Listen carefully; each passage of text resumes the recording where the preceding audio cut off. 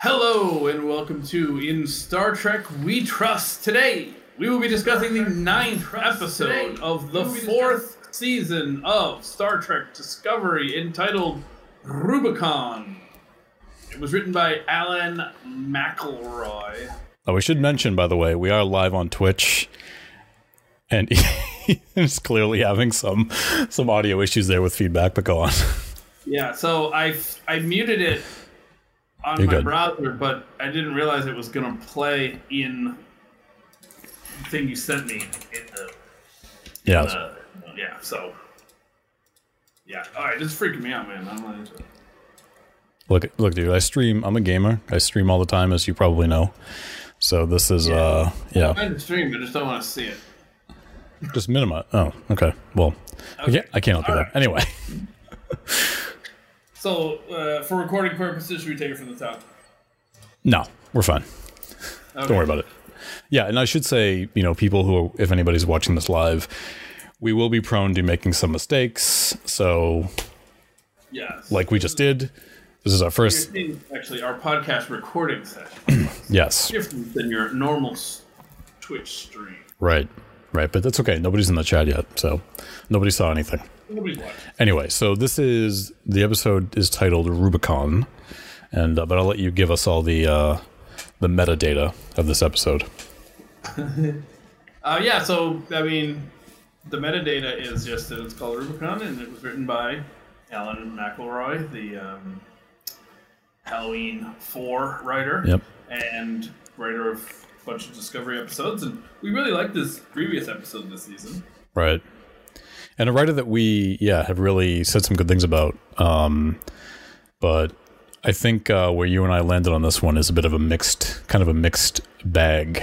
And I think for me, I'm beginning to feel the season wear on me at this point. So I totally agree. Yeah. I feel like it started off so strong. Mm-hmm. And it's the more they focus on their big story of the season, right. the worse it is. Right. It's weird because I was thinking about this as I was watching it for the second time. And I kind of feel like that when they do, I'm into the episode by itself, but then when I begin to think about the larger ramifications, the connection to the season-long story arc and everything, I just get exhausted because, as I said, as I have said, I think for 2 weeks in a row now, it feels like there's a lot going on, but it doesn't feel like a lot is happening.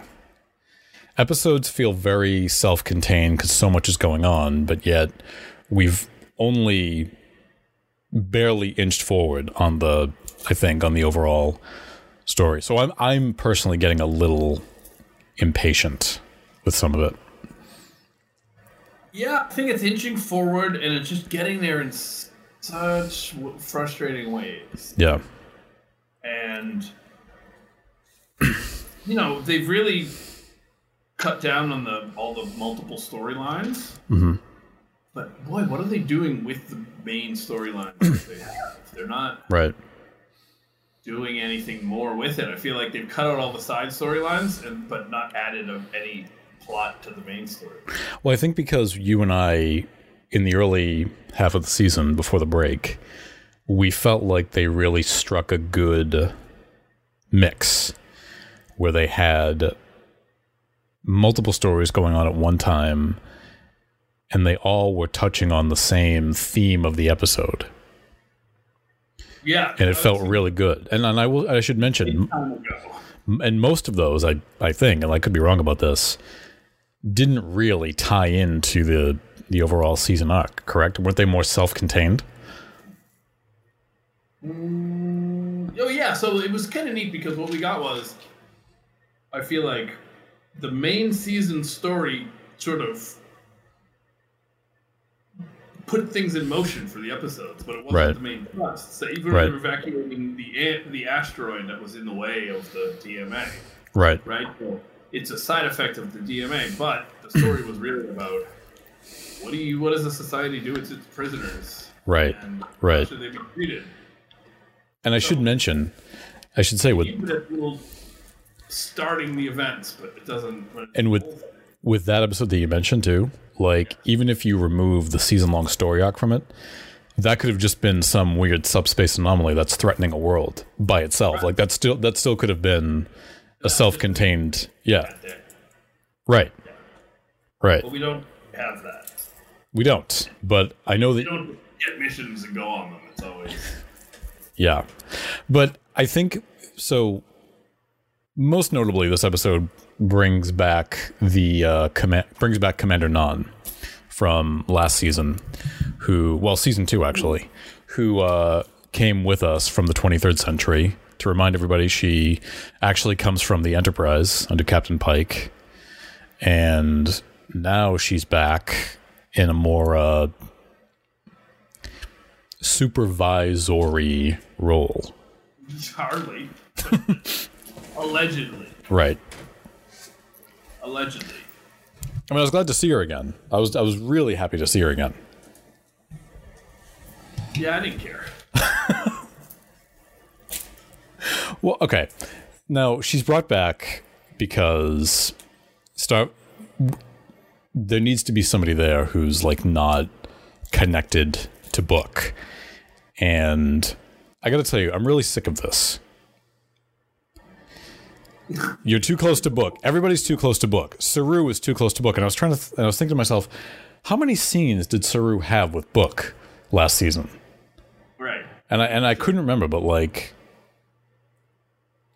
oh, you pass by Book in the hallway. You can't go either.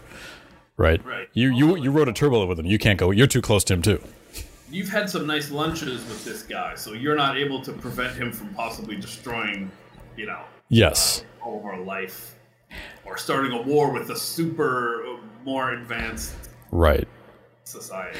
It's a weird way to try to put in some drama, but you mean to tell me that Michael Burnham or anybody who is supposedly close to Book would not be able, if the entire galaxy is at stake. We saw our answer. Michael can't. Right. It's just. But here's okay. All right. So we'll jump right into it. Here's what I'm shocked about. Mm. First off, this person. What was her name? Non. Commander Non. Non useless. Yeah. Because Michael talked her out of everything. Right. So much for her being the tough, no nonsense, gonna do what it takes, because Michael just talked her out of every single thing that was happening. Right.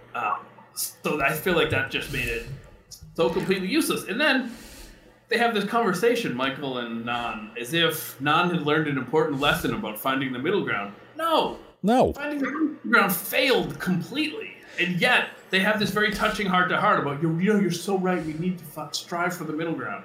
But there was no middle ground. It just destroyed everything. Ultimately, nothing mattered in the end. There was no need for Non to be there. Well, there was, but she just... But it didn't amount to anything. Because, as you say, Michael talked her out of everything. Right, and then... Michael was having none of it. He was having none of it. Yeah. And then the worst part, though, is they come back, and nobody seems to be in trouble. Or nobody seems to... No real... It's like, oh yeah, they said this could be really bad, and so we're going to move up the... Michael disobeyed orders, talked the person... She didn't... Here's the thing. Okay, so she didn't disobey orders, because that's the classic one. Right. She interfered with somewhat what Non was supposed to do. Someone should have been mad at someone. That's all I have to say. Yeah, didn't you feel like when all the events, after all this, there was like, weren't you kind of expecting like a lecture from Admiral Vance or something? Right, remember? At the end of it? Yeah. When Michael didn't get Book, yes. Cena, the president laid into her. Right. And now they actually let the thing happen that everything has been trying to prevent. They let it happen. Right. And nobody said a word to them. Michael, who Admiral Vance said, "You've never let me down." And I thought, but yes, she has. Last season she did. This season she did. I mean, yeah. This is really remarkable. How insane. I know. I'm getting afraid. It's like it's almost as if the break in the season is it's like a line in the sand right now. Yes. Like they handed it back to the whoever was in charge last season. Here's what I'm sort of, because I'm a designer, I think about these things visually, and I'm thinking about how they go about this. So if you think of the season as like it's like a peak, and then it peaks, then it valleys, and then it peaks again. And I don't mean that in terms of quality. I just mean it in terms of like the interest in which it wants to tell its stories. So like you've got the first few episodes like at the top talking about the DMA, and then it just very quickly descends into a valley, which tells all these other stories that are not really related. We'll get minor updates on the DMA, and then you get this rising action again. That's like now fast tracking everything to kind of get to this conclusion. So now we're back on the DMA again. It's going up and up and up and up, but nothing is really amounting to anything right now. It's as if like I feel like we're learning very little as we go along, and there's not a lot of progress. Is that they've blown up their mining equipment. Right. Now they're saying, well, we may have just angered them a real lot. That's the thing. No. And also, it's like, I don't know, if somebody's drill got blown up, I don't know, they might not be happy about it, but especially if they're able to replace it immediately, it doesn't seem like anything. That's the thing. There's so many assumptions being made about species 10C. Well, this show's all about assumptions. I mean, what was it you said? It was the episode before the break, where they said we have to either make a first contact with them the right way, or we can't destroy it. It was like one or the other. It was like something really good, something really bad. And you were like, how come there's not like a third kind of like, why is it either that or that? How come it can't be, Why can't you disable it and then make first contact? Well, like disabling it. They didn't know this. And then being like, by the way, your stuff's killing us. Right. Can you kind of, because... We're so sorry that we blew up your space drill. Right. But, it was going to kill us. Right. Seems like that. Because Tarka, because Tarka needs it for that. So, to get back, right? So he does claim, he is claiming that he's going back, even though it seemed more like he had lost people, but whatever. That doesn't really matter. Right. But so here's the thing, though, about Tarka. Oh, man, the assumptions. I'm glad that you brought up assumptions. It's assumptions. It's all assumptions. Yeah, so they get fired at, and Michael says, no, Book didn't do that. She doesn't know that Book didn't do that. Right. But she said that in this supposedly hardened security. Because, that's when Tarka hits the... Tarka hits the console. He kind of shoves Book out of the way, hits the console to fire on Discovery. And Michael knows, Book wouldn't fire on us. Right. Yeah, maybe. But you don't know that. You can't base your whole thing around this, your whole plan. Right. And it's like, how do you know that? Because I kind of feel like don't you kind of feel like what Book is doing now, his whole thing right now is totally out of character? So if he's doing that, why wouldn't he do something as simple as fire on Discovery? Yes. So wait, so we follow through the logic, right? So, okay, so Michael believes Book didn't fire on him. Correct. Which must mean that Tarka did, correct? Well, we see it happen. So we literally see Tarka do it, yes. Yeah. We're just going by what Michael knows. Correct. If Michael believes Book didn't do it, it's only two people on the ship, the other one's Tarka. So Tarka did fire on him. Mm-hmm. According to her, right? Right. So Tarka did fire on him. Right. So then he brings up this information, like, we're going to find out how long they're going to be here. Yep. And that's going to change everything. They never tell us why that information would matter in the least bit. Right. Until a while in. And then they say it. And it's like, okay, fine. But so they're saying, like, we just need that information and then we can buy some time. But they never explain to us how that information is going to buy anyone anytime. Well, and you know how Michael would know that Book didn't fire on them? Because she's too close to him. Yeah, because she's too close to him. And yeah, we're suffering also, again, from the small Federation thing. We are. Because, I mean, my heavens. None. I mean, there's no one else that could have went. Maybe someone does. She might not be close to Book, but she's close to Michael, and clearly that affected things. Well, because Discovery has the spore drive, they have that spore drive, and so they kind of get around that by Vance saying, the president realizes that Discovery's the ship that's best equipped to go out there because they have a spore drive, but it's not. I get no sense of how far away all of this is. Like, is this just around the corner? Is this hundreds of thousands of light years away? I mean, we could have said someone other than not, someone who had no connection to Michael, and then maybe given us some actual tension, some actual conflict. Right.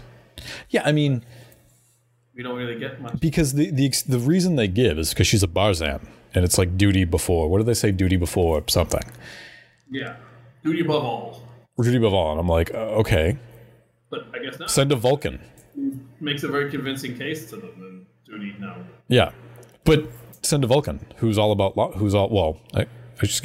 Navarian, who is logic above all, who would have no. I mean, in a way, yes, Michael is too close to Book, but isn't Nan too close to Michael in them? I mean, Nan served on the ship. Exactly. Right? And I know they say duty above all, but I mean, why not send somebody who has no relation with them at all? Yes, because we don't get to meet any of those people. No, we don't. We don't. So wait, but all right, let me continue my logic. So Michael, Sorry. That sounds fine. This was good. Yeah. Michael knows that Tarka must have fired. Okay? Right. And I actually really thought it was effective the moment when everything went silent and Michael realized, like, oh my god, I actually have to destroy this ship. Mm-hmm.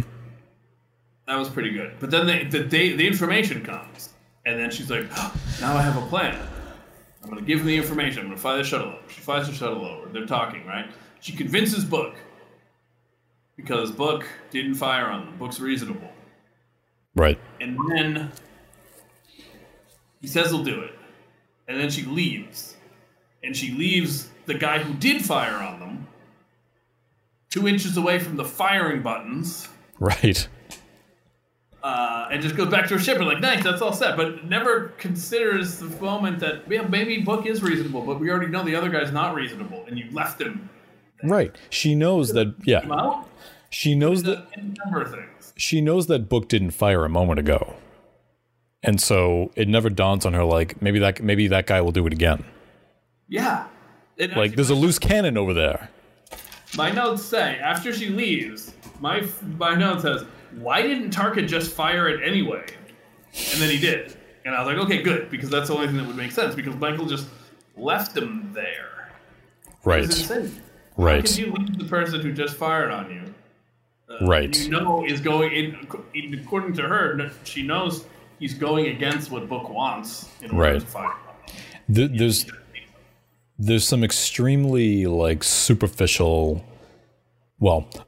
threats. Artificial, like, barriers going on right here, artificial obstacles that don't even need to be there.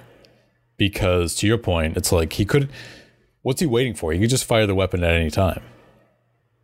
Yeah. Inside the DMA. He did. I mean, he did it. He had, like, a flair for the dramatic and did it at that moment when he probably could have done that before Discovery even arrived. Or before he even knew that they were there. Right. So, yeah. So, that's the other thing is, right, how did he get it there? He beamed it in, right? He beamed it in. Whatever the plot allowed him to do, yes. So why was it that Discovery being in front of them didn't let them fire it when they could have just beamed it in the first place? It doesn't matter. Right. Discovery kept... It reminded me of... It was in season 1...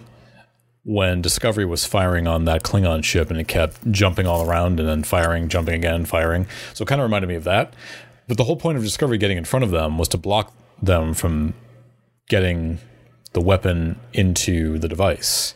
Yeah. But they ended up beaming it anyway. They ended up getting it into the device anyway. Now maybe, I mean, so we're live obviously, and there are people in the chat. So if we miss something, oh yeah, please let us know. and I should say, anybody who's watching this, because I see we have a few viewers. I mean, if anybody is anything wrong with our logic, if we missed anything, definitely tell us. But the whole point of Discovery getting in front of them was to prevent firing that, right? But they put it into torpedo tube 6. Because if this were like one of the older shows, there would be like that dramatic moment of the, like you would see it get fired, and you'd see it like heading toward the device, and it'd be like, oh no, right? There'd be like that really dramatic moment. But yeah, so again, there's something that could have been done to override, to get past an obstacle, but it wasn't used until they wanted to use it, so it just didn't have any logical reason. Did it. They didn't just beam it earlier when they were trying to. He did it when Michael was heading back to Discovery. Now,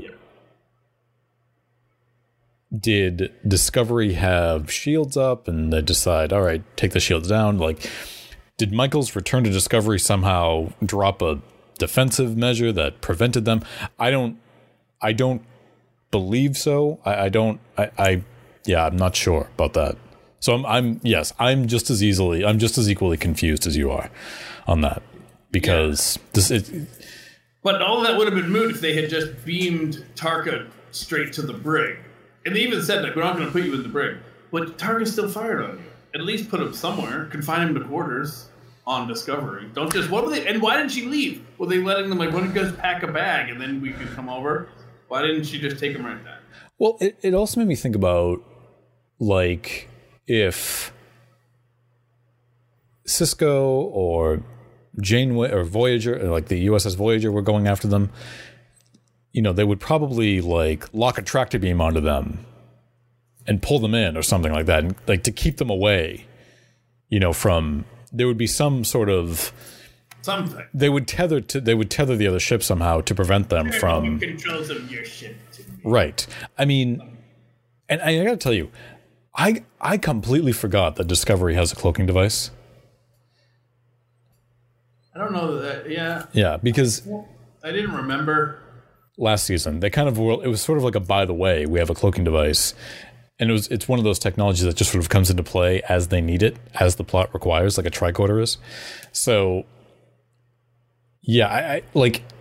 This was there were moments like this. There were many moments in this episode that they clearly felt like, remember I was saying some time ago where the writers seem to sometimes disregard the world of Star Trek over drama. So like if the world, like the canon or the universe of Trek sometimes gets in the way of them doing something that they feel is dramatic. Like I said, they could have flown in, they could have done a tractor beam, they could have done this, they could have done that, as other Star Trek shows have done. But they prefer to sort of disregard all of that and just go for the drama for this very sort of weak drama that doesn't fully work.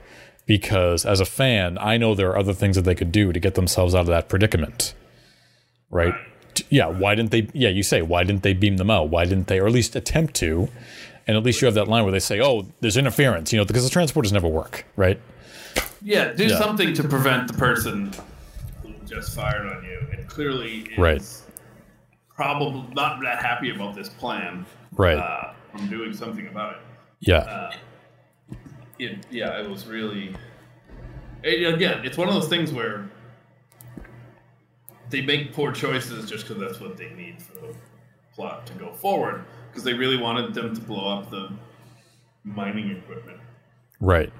At the end of this episode, to force their hand. Right. And no repercussions for anyone who failed. No, and again, I feel the same way you do. I felt like this was building to something. You said somebody should have gotten in trouble when they got back. Someone should have, nothing. She was Michael was in her quarters or whatever, just chilling. Right. Like, now we're going to go do this other thing. So, right, exactly what Vance tried to prevent. Right. Michael being too close and not doing what needed to be done and letting them destroy it is exactly what happened. Well, I will say this. So at the least, Nan should be getting an earful because her whole job was to prevent that from happening, and then it did. And Michael learned a really great lesson about compromise. Well, I'll say this, right? It's not as if... So, Michael was successful in getting through to Book. it was Taka who threw this all into chaos, right? Right, but the mission was yes, to stop it. To blow up the thing. Right, and it still happened. Your mission today is to get Book to have a change of heart. Which... No, that was not her mission, though. Her mission was to prevent blowing up the thing. It's great that Book had a change of heart. Right. Again, so on this show, right, that was the mission, really. Was right. Like, we need to make Book see the error of his ways. It's Michael... yeah. Starfleet, the mission is to not blow up the thing. Michael is hoping that she can have... was it you saying... I think you have said this several times. That the show tries to have its cake and eat it too. I don't think I've said that, but I think it fits. You've said it somewhere. I've read that multiple times someplace, but I've heard this expression applied multiple times to the show. Whereas that Michael is trying to. They just need Michael to stop this from happening, and she's too emotionally compromised with Book, and so what she's trying to do is redeem him at the same time while trying to stop this from happening. Yes. And she said you could have everything, but she never... Here's the thing. If you're going to have a character do that, they ought to face some actual consequences for their action. Right. Then it would have weight, but the feeling now that I'm having is that nothing has any weight or, it's a cliche thing, but there's no stakes for anything. No, and as I was watching this for a second time, I definitely felt like that as we were sort of in the middle of all of this situation, I didn't really feel any stakes. Nothing felt like it was really at risk as I was watching it, because it was really, as I said, and the same with last week, right? It felt very padded, just sort of needlessly, what did I say last week? Needlessly dragged out. When it always felt like it was going to have a happy ending, quote unquote. Right. I never thought they were going to just kill Book. I never thought they were going to... Book was going to kill Michael. Right. I never thought Parker was going to kill anybody. I'm surprised they even had to blow it up, but it figures that it blew it up and essentially it came right back. Yeah. And one of the things that's... I think I lost it. Did you lose it? My thought was gone. So, but it reminds me of the first episode of the season when the president accompanies Michael and Discovery on the initial mission. And the president talks to Michael in the end and sort of gives her a brief review of who she was and what she's done, the risks she's taking. And at one point the president says, everything you did they were huge. She said they were huge swings of the pendulum. Mm-hmm. And I don't know, what I thought at the time was that, and it may still be the case, that was sort of a seed being planted to say, Michael has this captaincy. Now she has to sort of live up to that. Now, in other words, she can't just be the captain, but be the person she was before that. It's got to be different this time. She can't just take these big risks. And this was more of the same. Yes, this feels like she's still doing that. I mean, she's not sort of going rogue and saying, fuck you, I'm going to do whatever I want. But she sort of did, though, in one sense, because Vance said, I'm sending her because she's going to Nan. I'm going to send Nan because Nan's going to know when the moment is that we need to use the extreme measure. Right. And when Nan decided it was time to use the extreme measure, Michael talked her out of it. Right. And essentially made the thing happen that they were supposed to prevent. So Nan probably should take more blame.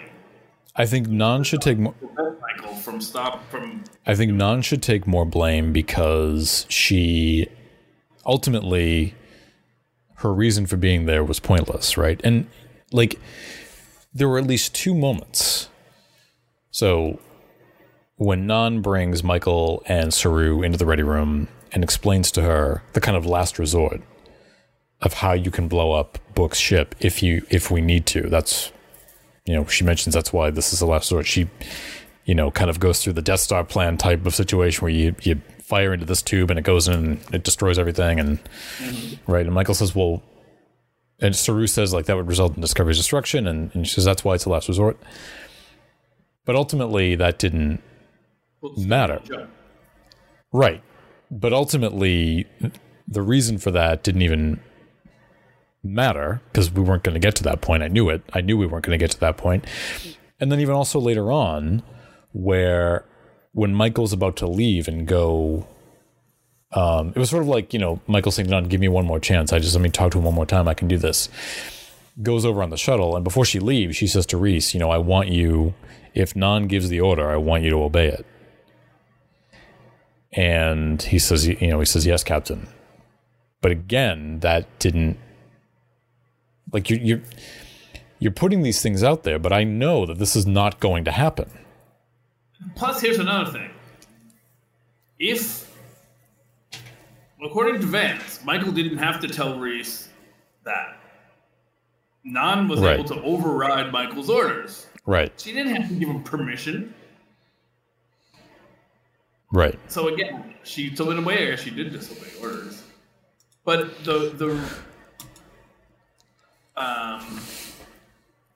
a big issue that I have with it is so when Michael was talking to Vance, Vance told her, Nan's coming with you because she can make the hard decision that you may not be able to make.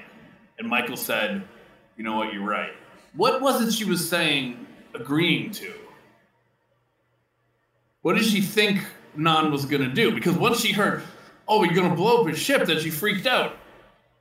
So what did you agree to earlier? What did you think Vance was sending Nan to do? Right. I mean, was Nan supposed to come and suddenly relieve Michael of duty and be the captain, at least in that moment? And say, you all have to listen to me, your captain is compromised? But Michael should have known. Yeah. One of the possibilities would be to blow up Michael's ship. Blow up Book's ship. Right. But when Nan said it, Michael acted very surprised. What? Oh my God, you're going to blow up his ship? This is outrageous. Yeah, like that. Yeah, like the hard thing you couldn't do. Michael has never thought of this, that at any time that. Well, I think it's because Michael is so convinced, because she knows Book so well. They spent that whole year together that we've never seen. That I think she's so sure that she's able to talk him down, talk him off the ledge, so to speak. Even in the beginning, Culver says Tarka is the wild card here. Right. But it just... So how come that didn't come up? Yeah. The Admiral should know that. What? The Admiral... Well, I think... Everyone knew it. Well, here's... this. Michael should be brought up on charges for not securing him when she was right there. Well, this is also where I'm a little confused, because, I'm glad you mentioned that, because you say that Culber says that Tarka's the wild card. But why is everybody so focused on Book? Tarka's the one who has the weapon. Tarka's the one who's took the weapon, right? I mean, they go into this last week a little bit. Yeah, I mean, Book's just shot Book and done everything himself.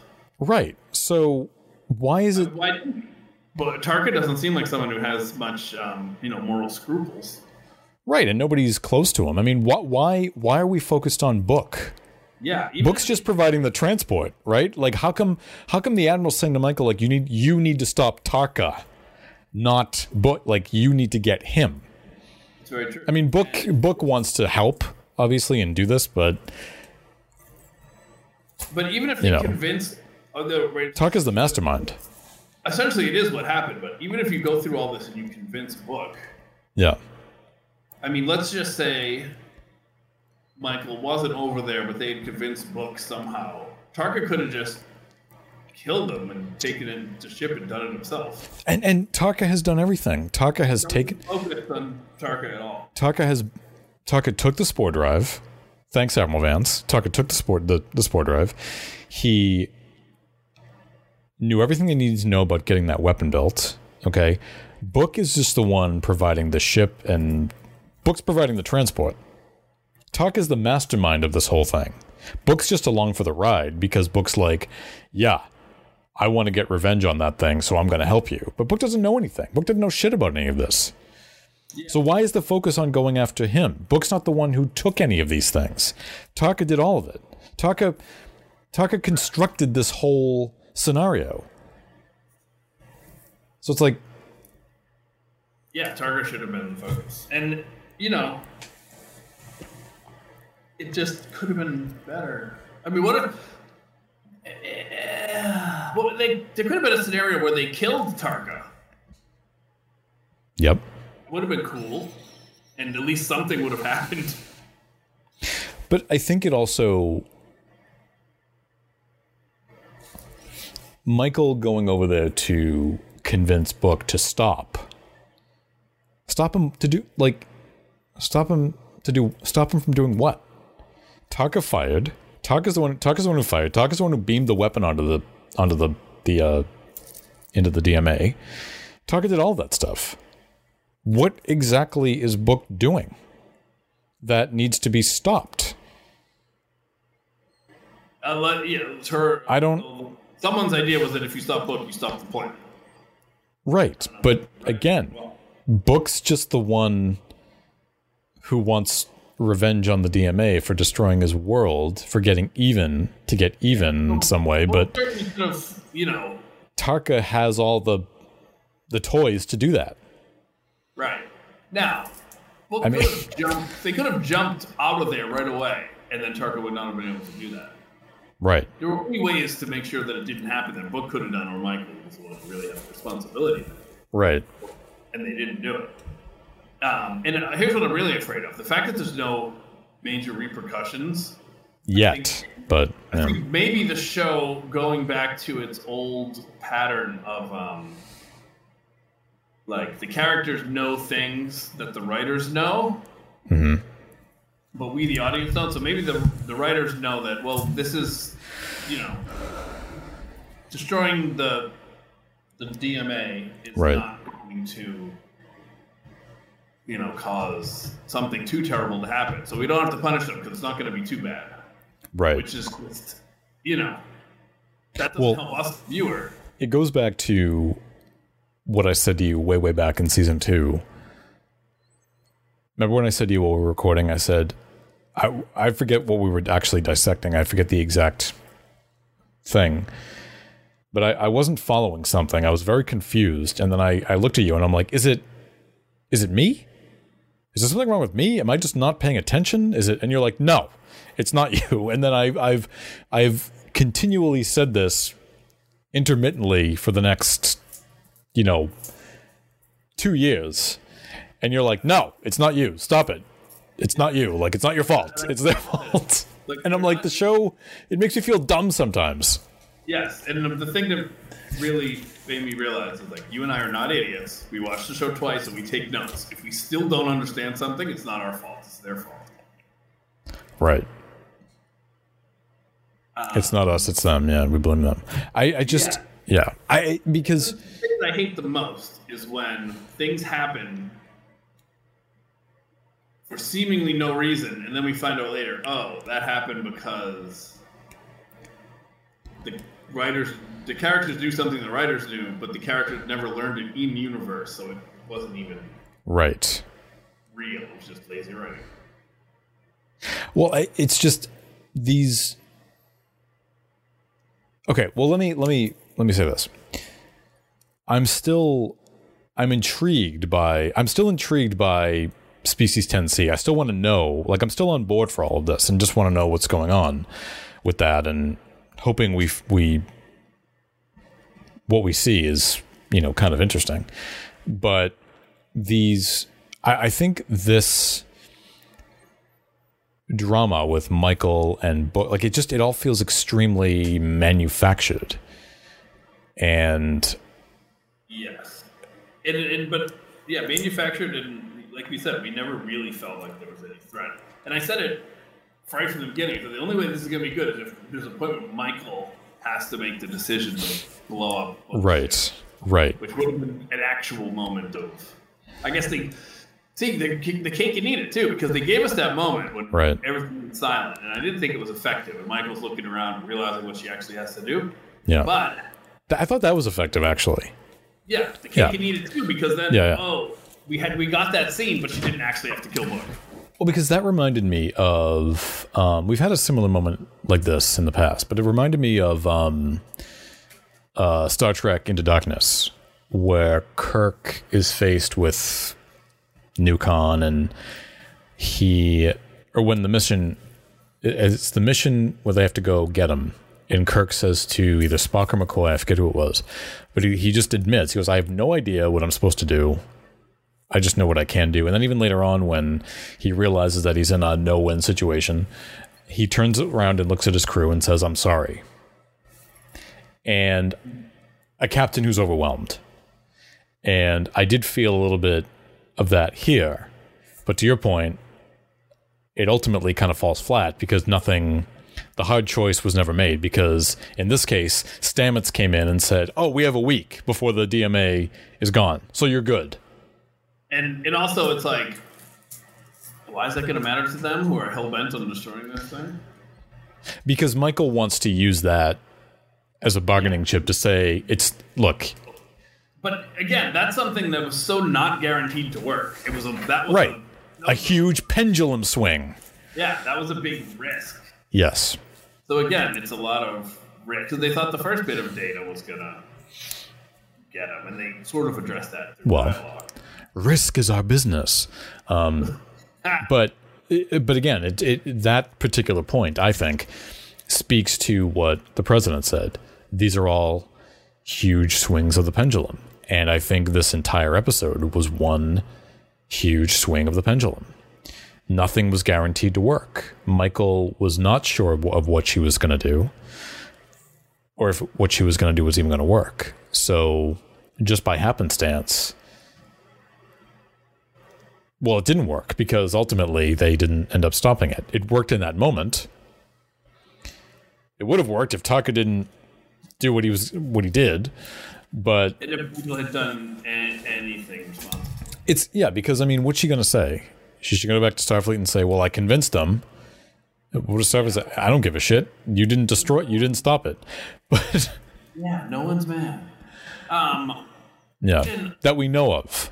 Are they gonna? I thought to myself, are they just gonna lie and be like, "Oh, well, look, because a new DMA formed. See, nothing happened. We're good. The DMA is still there." Right. Yeah. How did you feel about that? By the way, sorry, I'm sure you have much to say, but ultimately, it was like nothing mattered. Nothing they did mattered, and it just continually cascaded. It was a cascading effect of nothing even matters. The interesting thing with Dinka is maybe they have angered 10C greatly. Right. I mean, they seem to imply that that's a possibility. Although, if they are able to immediately replace it like that, it seems like it shouldn't be that big of a deal to them. So, it can tell us one of two things. One is either it has raised the stakes because now they're angry and their first contact was destroying their mining equipment, and now they're going to be very cross with them. Or they've now learned how powerful they are and that they really completely stand no chance. Not only are they more powerful, but they're so if they powerful, can instantaneously replace they can just copy paste a DMA. The last line of the episode confused me. So when Saru came to the bridge and they said the USS Mitchell was monitoring the area, which, by the way, I think I discovered a Where No Man Has Gone Before connection. They see the new DMA, and then Saru says, do you know what this means? And Michael says, we just made first contact. And I'm like, how? What do you mean you just made first contact? This is just another DMA. It's more accurate, I think, would be if they said first interaction. The first interaction. Because something came of it right afterwards? No, it's just... What did I miss? What did I not get? You made first contact with what? They had their first interaction in a way because it's like, if someone, you have your car parked on the street and somebody hits it. Right. That's your first interaction with them. So you're immediately so it's just like, oh, these people are terrible. They hit my car. Right. What? So the way they were able to essentially just kind of reproduce the DMA so quickly. Yeah. And that's now sort of... They have made their presence known to them by destroying their DMA. Right. So it's like, if you want to have a nice, smooth first contact, blowing up someone's stuff is not how you want to start the exchange. Well, and even then, the blowing up of this thing didn't even have the effect that they thought. It just kind of like disappeared, but that was it. There was no like explosion per se. It just kind of all, yeah. It reminded me of remember that movie Mars Attacks? It reminded me when they shot the nuclear missile up at the Mars Attacks aliens, and they sent out this little ship, and it sucks in the explosion, and that little thing comes back into the ship, and they're inhaling the and they're just as if they're inhaling like helium, like, but the way it just sort of like stopped the explosion from happening immediately. Right. And that's kind of what it felt like to me. I mean, aside, but yeah. It jumped away, so we didn't really get to see it. But it did destroy it. Right. So I think all they mean is that like there's a good chance that we have gotten off of the wrong foot with these people already. Well, but again, to your point, is it where they're just like, oh, well, all right, just just put another one out there, it's fine. Like, if they can just as easily... See, I would think that there was a threat if the DMA reappeared right out front of Starfleet headquarters. It's like, oh shit, now we've angered them. But no, it reappeared in the exact same place. And then one other thing is that it sort of just says that my plan, what I said would make sense, because they blew it up and now they're going to do first contact. Right. I mean, it didn't work, but they tried it. So it's interesting, too, that they talked about how blowing this thing up would be the worst thing that could possibly happen, and it would start a war and all this. And then it blew up, and the only repercussion seems to be that they're moving up the date of the first contact. Right. Now, they were fast-tracking first contact. They might be less likely to accept their, peaceful overtures now. But again, I mean, I am not feeling a threat in a way. Like, it's... yeah. What if they blew up one and four of them showed up? Yes, like it's not as if like what they did. I'm not. Is it bigger? Is it? No, it's just to your point, is there four? Like it's the exact same thing. Yeah, which is interesting in one way because it's just that idea that perhaps Starfleet, like, they're just ants to them. Yeah, the sense I get is that the way I looked at that was like, oh, 10C just shrugged it off and just stuck another one out there. Like, oh, that's cute. Yeah, just put another one out there. That's fine. Like, I'm not seeing a would not affect the first contact in any way. Right. So yeah, what's going on, man? I don't know. Is 10C like, oh, hey, Larry, did that thing go out? What happened? Oh, I don't know. Somebody blew it up by mistake. Oh, okay. We'll just send it out there. Just quickly, all right, cut and paste. To get it to come in right. Right. So, I mean, I just want to know more about... I'm at the point now where I just want to know more about 10C, which I think most of us do. I kind of, in a way, don't really give a shit about the DMA, because right now, the DMA itself... The DMA has not posed a threat for many, many, many episodes. So, right. And nothing really has. We're supposed to believe it is. We're supposed to believe that in a week, it could go somewhere where it might destroy. Yeah, nothing... I feel no threat right now because, as we have said many times over the last couple of weeks, pre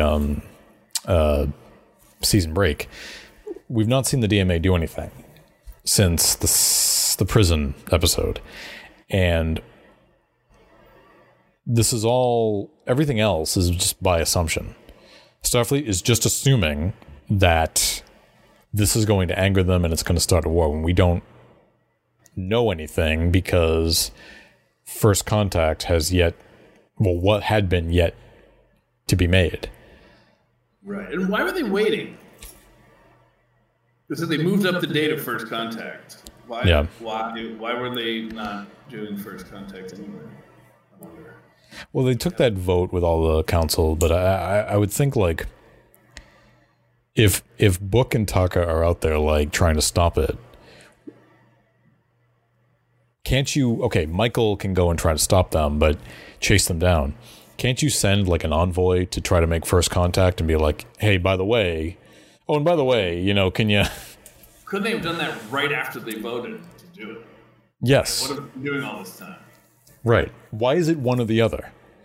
And why couldn't they have done it? Like, oh crap, they have a thing and they're going to try to blow it up. Let's try to make first contact now before they do that. Yes, like let's try, because what if this 10C might be able to help us stop them or something like that? I don't know. 10C maybe like they were trying to get more data on them or whatever, but what if 10C was like, oh yeah, don't worry about it. No, you're good. They won't be able to stop it. It's fine. Welcome. We bring treats. Like I just there's many assumptions being made with, in my opinion, without much evidence. Yes. Now if this sphere data suddenly pulls out more info out of it, out of the writer's room, I'm just going to be, and I got to tell you, since you mentioned that last week, that's beginning to get to me. The sphere data? The sphere data and like... It's data. It gets its data from the databases that are created by the different people. Right. So the sphere data, it's all the information in one place, which is what makes it powerful, but it shouldn't know anything that nobody else knows. Like if they've never explored an area, how would the sphere data know about it? No one's ever explored to get any data. Right. As I said to you, when they found it in season 2, they said it's like a history of the universe, but it was a history of the universe up to that point when they found it. That's what I want. Did it create its own data, or did people have to, or creatures of some kind had to collect it? That's my big question. And so the assumption is that when they jump 930 years into the future, the sphere data knows just as much about that time as they do. Right, because all these people got information from all the databases. Correct. And if nobody put the data in, then the sphere data doesn't have the data. Right. That's what I'm confused on. And I think I said to you last week, I'm like, I don't know if it's like somehow making extrapolations here based on the data that it has, but even then, it's oddly specific in what it knows. Right. Yeah. Yeah, someone would have had to explain that for that to be okay. It's a weird mechanism that they have when all you have to do is spore jump to a location to get information.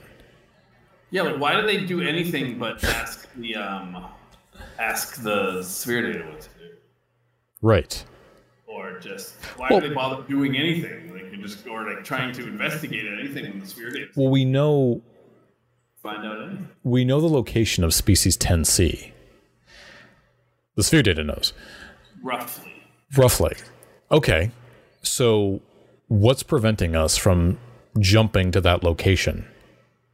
And doing the first contact. And making a first contact. So then we wouldn't have this quote-unquote tension-filled episode of the book. Right. Like, why do we have to do all this first? Just jump to the location. Because they wanted to do this tension-filled episode. Somebody pointed out, by the way, which I love. They said, now that we have the spore drive and can literally go anywhere we want, it's not a trek anymore. Yeah, it's an instantaneous. It's not a Star Trek. It's like just... Yeah, that's fair. Yeah. I mean, what are you going to change today? Star Jump? Yeah. So... That's fun. Yeah, so I don't like it. I think that it's insane. Mm-hmm. Like this is one of the worst offenders of all the things that drives me crazy about some Discovery. Yeah. The fact that Michael completely destroyed the mission. Yep.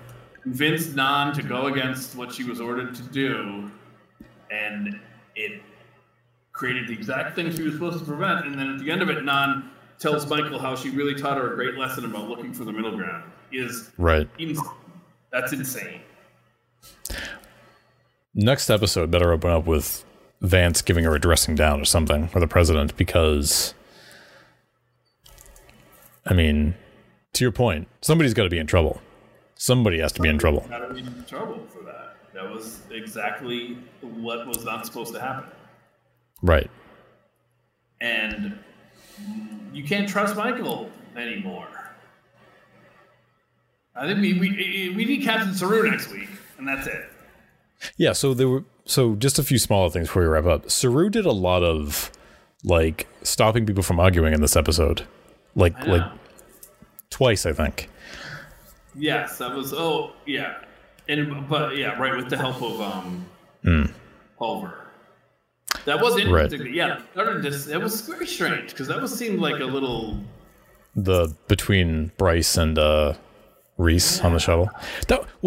When Reese, that was almost like too much of a parallel for the real world, you know. When Reese, everyone disagrees. When Reese dismisses Bryce and says, you know, referring to his like when a hurricane destroyed his town, when he says, "You don't know what it's like to lose everything." I thought to myself, wait a minute. You all jumped 930 years from the future. You all lost everything. Right. Oh, Ben, was he talking about the hurricane again? That's what I assume he was. That's how I assume what he was referring to. But nevertheless, like, you all lost something jumping into the future. Yeah. What do you mean? Yeah. This is the same stuff that drives us crazy. It's like, is anyone reviewing these scripts? Is anyone thinking big picture? Right. About being written? Remember that was the prison episode when he was like, you know, my whole town was destroyed by a hurricane, and I thought to myself, okay, great, not the right time to tell the story. Yeah, no. Totally not the right time to tell the story, Reese. Yeah, and like, he's still holding that hurricane thing over people. Like, yeah, but I've been through a hurricane, all right, so you don't know. Yeah. But the planet was destroyed, but I survived a hurricane. Oh, that's the other thing. You don't know what. Yeah. All our Florida listeners, I understand hurricanes can be very. Right. But they're not the same as an entire planet being exploded. Yeah. No. You know, if that's what he means, you don't know what it's like to lose anything. Yeah, but everybody lost everything. Everybody lost something. Now, if you want to get into how things were lost, okay, I guess. But the right answer to that, you don't know what it's like to lose everything, would have been, are you kidding me? I came to the future when we didn't even have to because we already stopped control. That would have been the only right answer. Right. Control, which Stamets is seemingly now traumatized by, but okay, suddenly traumatized by. I think the other nice thing about the nice thing in this episode that I like is that we get a little bit of a we get a new moment between Saru and what's her name from Tirana? Is that her name? I think that's her name. I almost said T'Pring, but that's not T'Pring. I really do enjoy those scenes together. I normally would. Yeah. But in this episode I did. Out of place? Yes, very out of place. No. But you know how I like a nice Star Trek character with the not able to handle their love life. Right. Yes. But so, we saw this coming for a while, and it was kind of funny. I did like Saru's whole thing of, she asked him for dinner, and he's already thinking like, but we can't get married because of my duty, and I'm being pulled in so many directions. Yeah. Silver's kind of like, bro, it's dinner. I happen to notice, by the way, that was quite. They've made some real advances in this subspace communication, because not only was she physically present via hologram, but she was able to sense his thoughts. Well, that's just maybe that far away. Yeah, that's some. I'm just saying. I'm just saying. But I Brandon Gray action going on there. That is a little weird, right? But you know what? Maybe it was just like, maybe she was just looking in his face. Maybe his face was scrunched in a certain way or something. We don't know that it was like mind. But she's a Vulcan, so I would, and they would, no, it was mind. It wasn't just, okay. No. But here's, I feel like some of this is because we've gotten 2 episodes in a row that just focuses on one plot mostly. I think what made the other episodes work so well is because we had, if you didn't like one, if there was like, you know, an episode that has 3 plots going on, you could maybe say, well, I didn't like that one, but the other 2 I really liked, and here's why. So we don't have sort of like a counterbalance in these episodes we don't have other plots going on, and I think it's because they have just whittled away the cast. They've gotten rid of characters, so there's less. It's as if they heard the complaint of like, you have too many random disconnected stories, and rather than make connected good stories, they decided, well, we're just going to drop a bunch of stories then. Right. You know, it's always fixing the wrong thing. Right. And it seems so strange because Adira was built as a Grey, were built as such important characters, and they're just gone now. Yeah, though, I mean, the Adira and Grey relationship was beginning to get very interesting, because Adira was serving on the ship. Grey didn't really have a place, but Grey was also talking with Zora, and I thought to myself, oh, is Grey's role going to be sort of like getting some matter of control over Zora, and just... is that who he's going to be? Because in that particular episode, remember, like, he was sitting in the mess hall and everybody bailed, and he was like, well, I'm here by myself now. And he was just talking with Zora, and I thought, is he going to be the one who kind of makes Zora okay, helps Zora get her shit together? Is he going to be sort of is Grey going to be sort of her counselor in a way? Because if you recall back then, Zora became a character that the show wanted us to worry about. But then they took all that away. Right. Yeah. Yeah. Why didn't they ask the Sphere what Book's gonna do?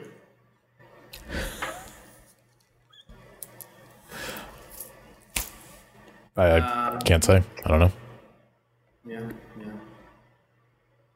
Just I don't know. I think two misses in a row. total misses. Yeah, and I'm Tucker got a direct hit.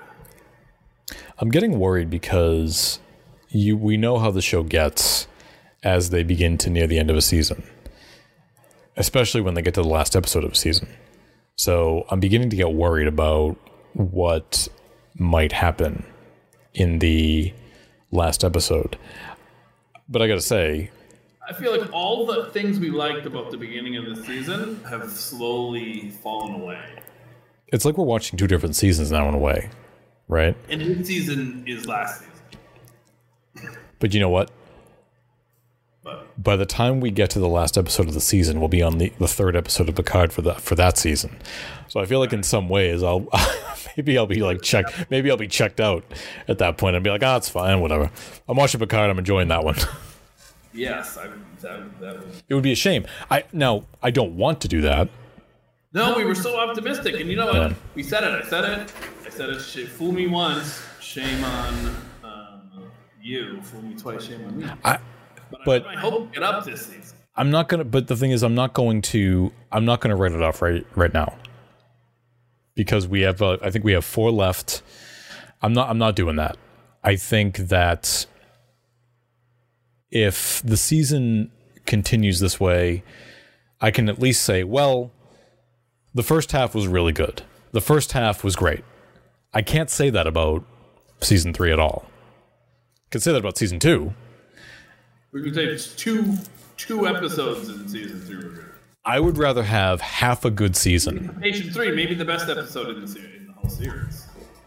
Well, yeah, I mean, there was some. Yeah, we said there was some great ones in season 3. But the thing is, I would rather have half a good season than not a good season at all.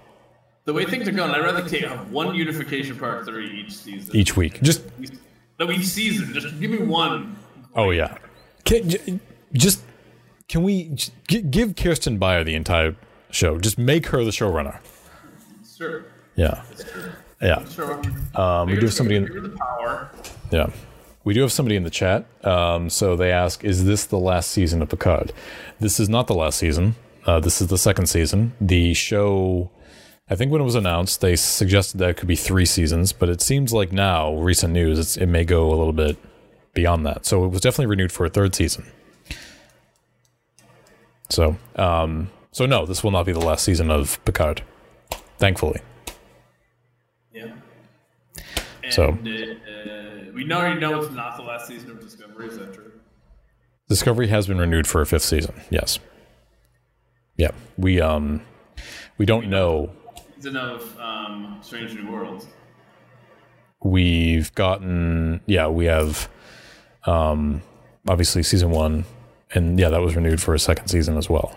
So basically every show has been renewed for another season. I don't think they said anything about Prodigy though, weirdly, but I may have missed something on that one. But so yeah, well, I mean, hopefully. Really weird news. Section 31 also renewed for a 2nd season. Well, actually, so some news did drop that they are officially going ahead with a 4th Kelvin timeline film. Oh, weird. Yeah. With the cast? Mm-hmm. Oh.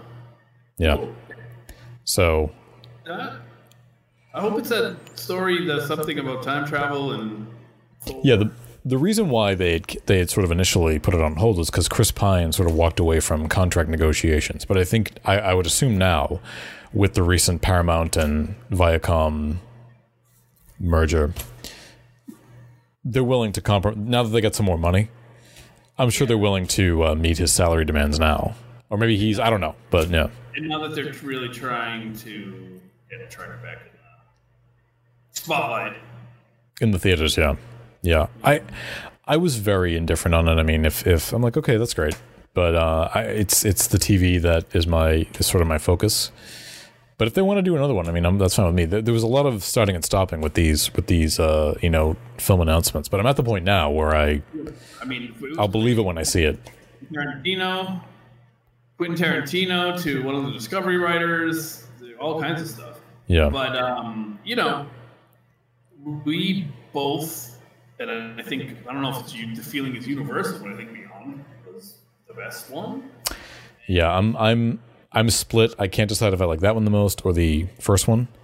I think the first one's a very moment in time one. Like it was just the kick that the franchise needed at that point. Right. But you and I enjoyed Beyond very much. Yeah. I'll never forget watching that film. The second they mentioned the Xindi, you and I looked at each other like, "Oh my God, the Xindi!" That was amazing. Right. Yeah, when we saw that ship that they found, and it looked very NX-01. Yep. Yeah. So the person in the chat says, when it comes to the sphere data, thousands of years is a blink of an eye. In terms of the universe, nothing much changes. Well, I think the sphere data knows some oddly specific things. Yeah, I think my big question on the sphere data is just where does the... Yeah, I think I said it, but what is it? Has it been hanging around taking in information? Does it have sensors on it? Does it just get information? So I don't know where the information comes from. That's all I want to know. Right. It's not like they jumped to the galactic barrier and took some readings. Right. And it's not just by appearing in the future, it automatically knows everything. Right. Just to get the data from somewhere. Now, if they say that it collects the data itself, then that's fine. I'll take that. I just don't know. It seems a little too magical at this point. I think you do make a good point, right? 900 years to the universe that's nothing. Right. It is. Although to the universe it's nothing, but to the creatures in the universe it's a lot. And the sphere data knows also a lot about the creatures and the societies in the universe. 900 years to society is quite a bit. It doesn't seem to be making any sort of general... It's not giving us general information. It's very specific information. Like so specific, like the stuff it knew back when they first found it. And another question I have about sphere data is like, have they given this data to Starfleet? Starfleet does have it now, right? Is this now the new Starfleet database? Oh, right. I get no, because all we heard about was that the sphere data was sort of absorbing Starfleet's databases. We Right. didn't hear anything from vice versa. Right. And yeah, is Zora always available to be consulted by all of Starfleet? Not that we ever see any more of Starfleet, so we wouldn't really get to see any. Right. Well, don't forget, if the sphere data merges with AI, it becomes sentient. Oh yeah. Yeah, all kinds of stuff. Which happened, I guess, with Zora. Right. Right. But Zora's not a threat. No, because they gave Zora therapy instead. Remember that when Pike said that? Yeah. It's going to achieve, and I said to you, I'm like, oh, but why though? Yeah, but Why? No. Asserted. Yeah. Yeah. The last thing I'll say before we wrap up.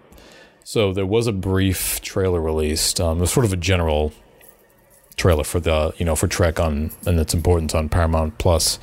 They did show, very briefly, but they did show some Strange New Worlds clips. I was surprised at what they showed. They showed the Enterprise itself. Now, I don't know if it was just maybe created specifically for the trailer, but they did show it going to warp. They showed it getting fired upon. So it looked, and it looks exactly the same. The still fan back in the cells. I thought they would make some more cosmetic changes to it, but it still looked as it appeared in Discovery. So, and allegedly there was a mini trailer for Strange New Worlds at the investor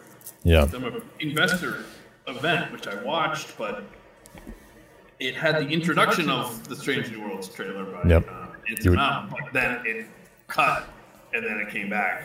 So the trailer itself wasn't there. So there's something floating around somewhere. I'm surprised that hasn't leaked. I suspect that they will release. They have to release it soon, dude. The show comes out in 2 months, like 2.5 months. Not one fucking trailer. Not one. We saw the trailer for season 3 of Discovery like a year before it premiered. Same with Picard. We've not seen one thing for this. Yeah. I don't think they need it. Like I said, I think it's. You think it's just free? It's free promotion just by the sheer fact that it exists. Yeah, and then you're gonna have the eyes for Picard, and then you bump it up. Well, but I think again, I think it. What you said a while ago is, I think you were right. They know that it's highly anticipated, and they are purposely holding. Don't waste it. Don't waste it. Correct. And also it's just that idea of like you're always kind of focusing on the next show. Right.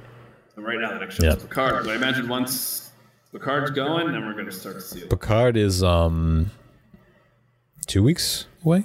2 weeks through. I think it's maybe a week from. I'm not sure. I think it's a week from Thursday. I believe it's a week from Thursday. So we are going to be doing. So we're going to be watching Discovery and Picard at the same time for 3 weeks straight. So that'll be an interesting way to. And Strange New Worlds for one night, right? For one night, the finale of Picard and then the premiere of Strange New Worlds. Big day. We still don't know. To our listeners, we still have no idea how we're going to cover this. No, we don't know. No. Yeah, we don't love doing all these separate podcasts. Right. So, like we were saying, are we going to now have to do 2 episodes a week? Because we do kind of stay, which I think we might have to. I guess it's only 3 weeks. It's only 3 weeks. And then another week of 2 episodes, which at that point will be like 7 weeks down the line. So, whatever. Well, we'll figure it out when we get there. But right now, we only have 1 more episode to look at until that takes place. But yeah, at any rate, we'll see what happens in the episode that's premiering this week. And hopefully we have some positive things to say. Have to say what? Is there a trailer for next week? Yeah, there's a trailer. They usually release them, I think, on like a Sunday, the week of. So I wish they would release them the at the end of the episode like they did last time. I hate that they don't do that. You want to watch it right now? We can stream our live reaction.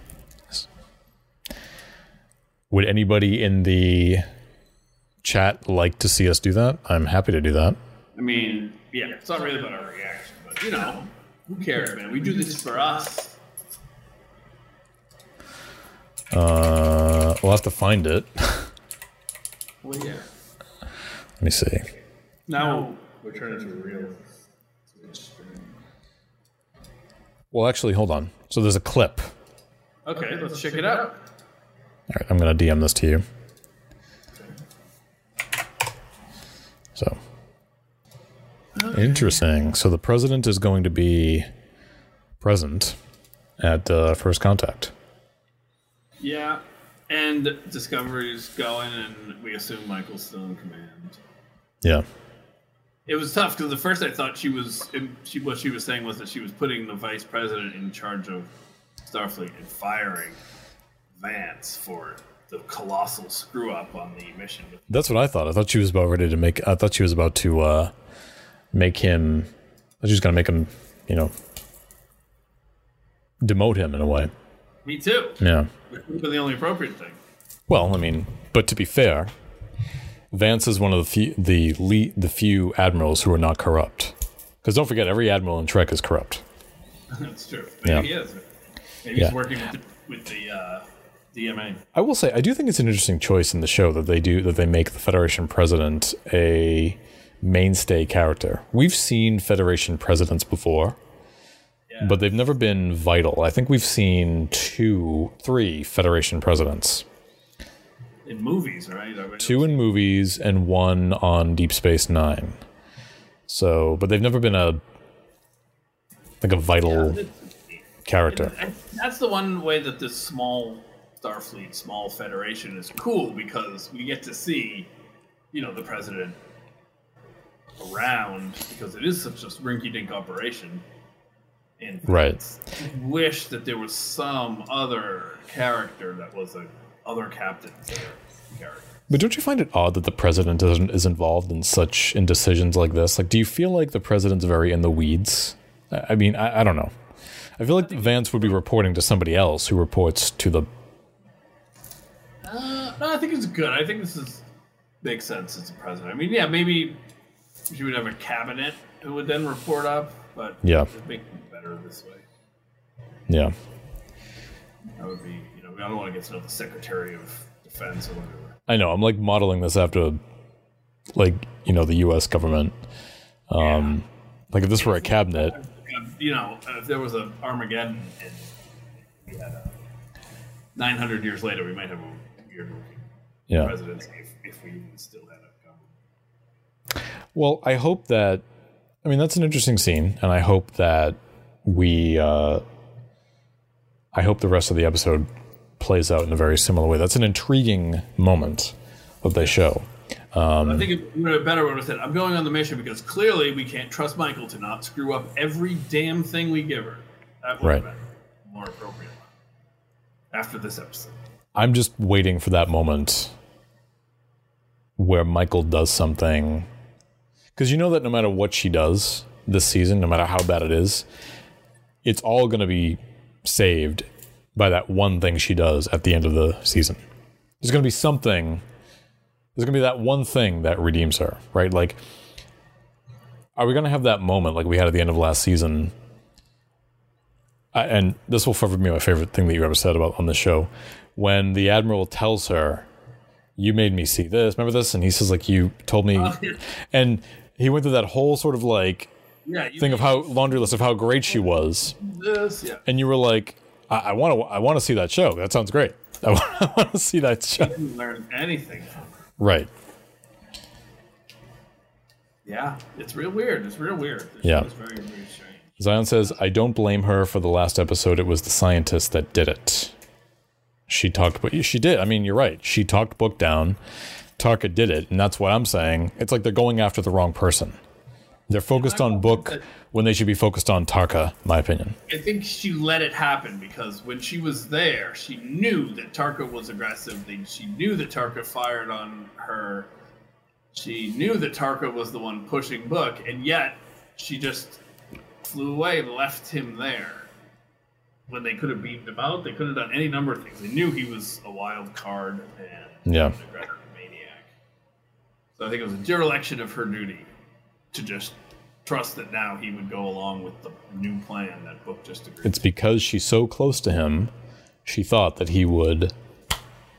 It's your responsibility now to stop Taka. But again, Taka is the problem. Taka is the wild card, and they need to go after him.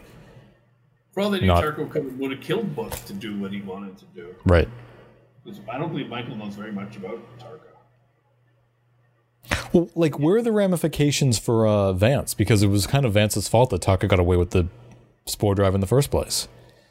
Vance said, I let him... Vance is too close to Taka. Another thing I wonder is they said that the spore drive, like, oh my god, like, it's the only spore drive we needed. But yeah. I would assume that with this kind of technology, the hardest part is figuring out how to make it, not actually making it. Right. So if they figured out how to make it, they likely could make another one. Yeah, they're saying we need that spore drive back, and I'm thinking, well, you made one already, so did you not... What happened? Did you delete the file, the instructions on how to make it? Yeah. Just make another one. I'm sure they don't want a loose one running around. Can't you make another one just as easily as they made a new DMA? Well, maybe not that easy, but almost that easy. Yeah. Let's see if I have any interesting notes before we close. Does everybody know he's from a different universe? No, I don't. Book knows, but I don't think Starfleet knows. No, I don't think so either. I don't think that's come up with anybody else. So I don't know if that would change anything. I suspect that Kovich would know. I would not be surprised if Kovich knows that. And Kovich is not going to volunteer that information until it's absolutely necessary. Where is he, by the way? Where the fuck has that guy been? Not anymore. I'm so over Kovich. I'm like, all right, enough's enough with this guy. He started to become the character who, first we thought like, oh, he must be some kind of secret ops thing. Right. Then he showed up doing some other job, and then he showed up doing some other job. Right. He really wears a lot of hats around the... Yeah, I'm so over this person. Like, just tell me who the fuck he is. Stop teasing me. Okay? Just, who is he? This is really getting old. So here's one of the thoughts that I had. Because as I felt that it was very stakes-free. Yep. Kind of nothing was happening. When Nan agreed to Michael's plan, and she flew over on the shuttle. Yep. I had this flash that maybe Nan's just going to blow it up right now. I actually thought the same thing. That would have been something. Yep. But... I may not have liked it, but I would have applauded the show for doing a ballsy move. Yes, and at least doing something. Yeah. Said Don learned an important lesson about finding the middle ground. Because you and I have agreed that the show doesn't take enough risk. Right. No, it doesn't. Which seems funny to say that a show that threw its characters 900 years in the future doesn't take enough risks, but it doesn't. Right. I mean, that's a risk. But ultimately, I think that was done to just wipe the slate clean of canon so they could just not have to worry about that. It was the safest risk. I think that was, it was still, because you could just create a whole new show that takes place 900 years in the future and just do that. But, and also it wasn't, if you took a show that really was working well and put it 900 years into the future, that would be a risk. But right. I think that's what we got. Yeah. Because they threw Next Gen after, 5 seasons. They threw it 900 years in the future. That would be a bold move. Right. But Next Gen was 80 years in the future. That was just on its own. So, yeah. Well, I think that about wraps it up for tonight. I think I can also say that this was a successful live stream. We had a couple of viewers, and I like that we had some chat interaction. That was cool. I appreciate that. Thank you all for contributing. And I think we will do this on a more regular basis. This was just sort of a test. You're all essentially getting access to our recording session. So yes, I think it's a nice thing. Yeah. We did what? Well, I'll talk to you about that after. Okay. So we'll see everybody sometime this week to discuss the next episode of the season. And until then, peace out, everybody.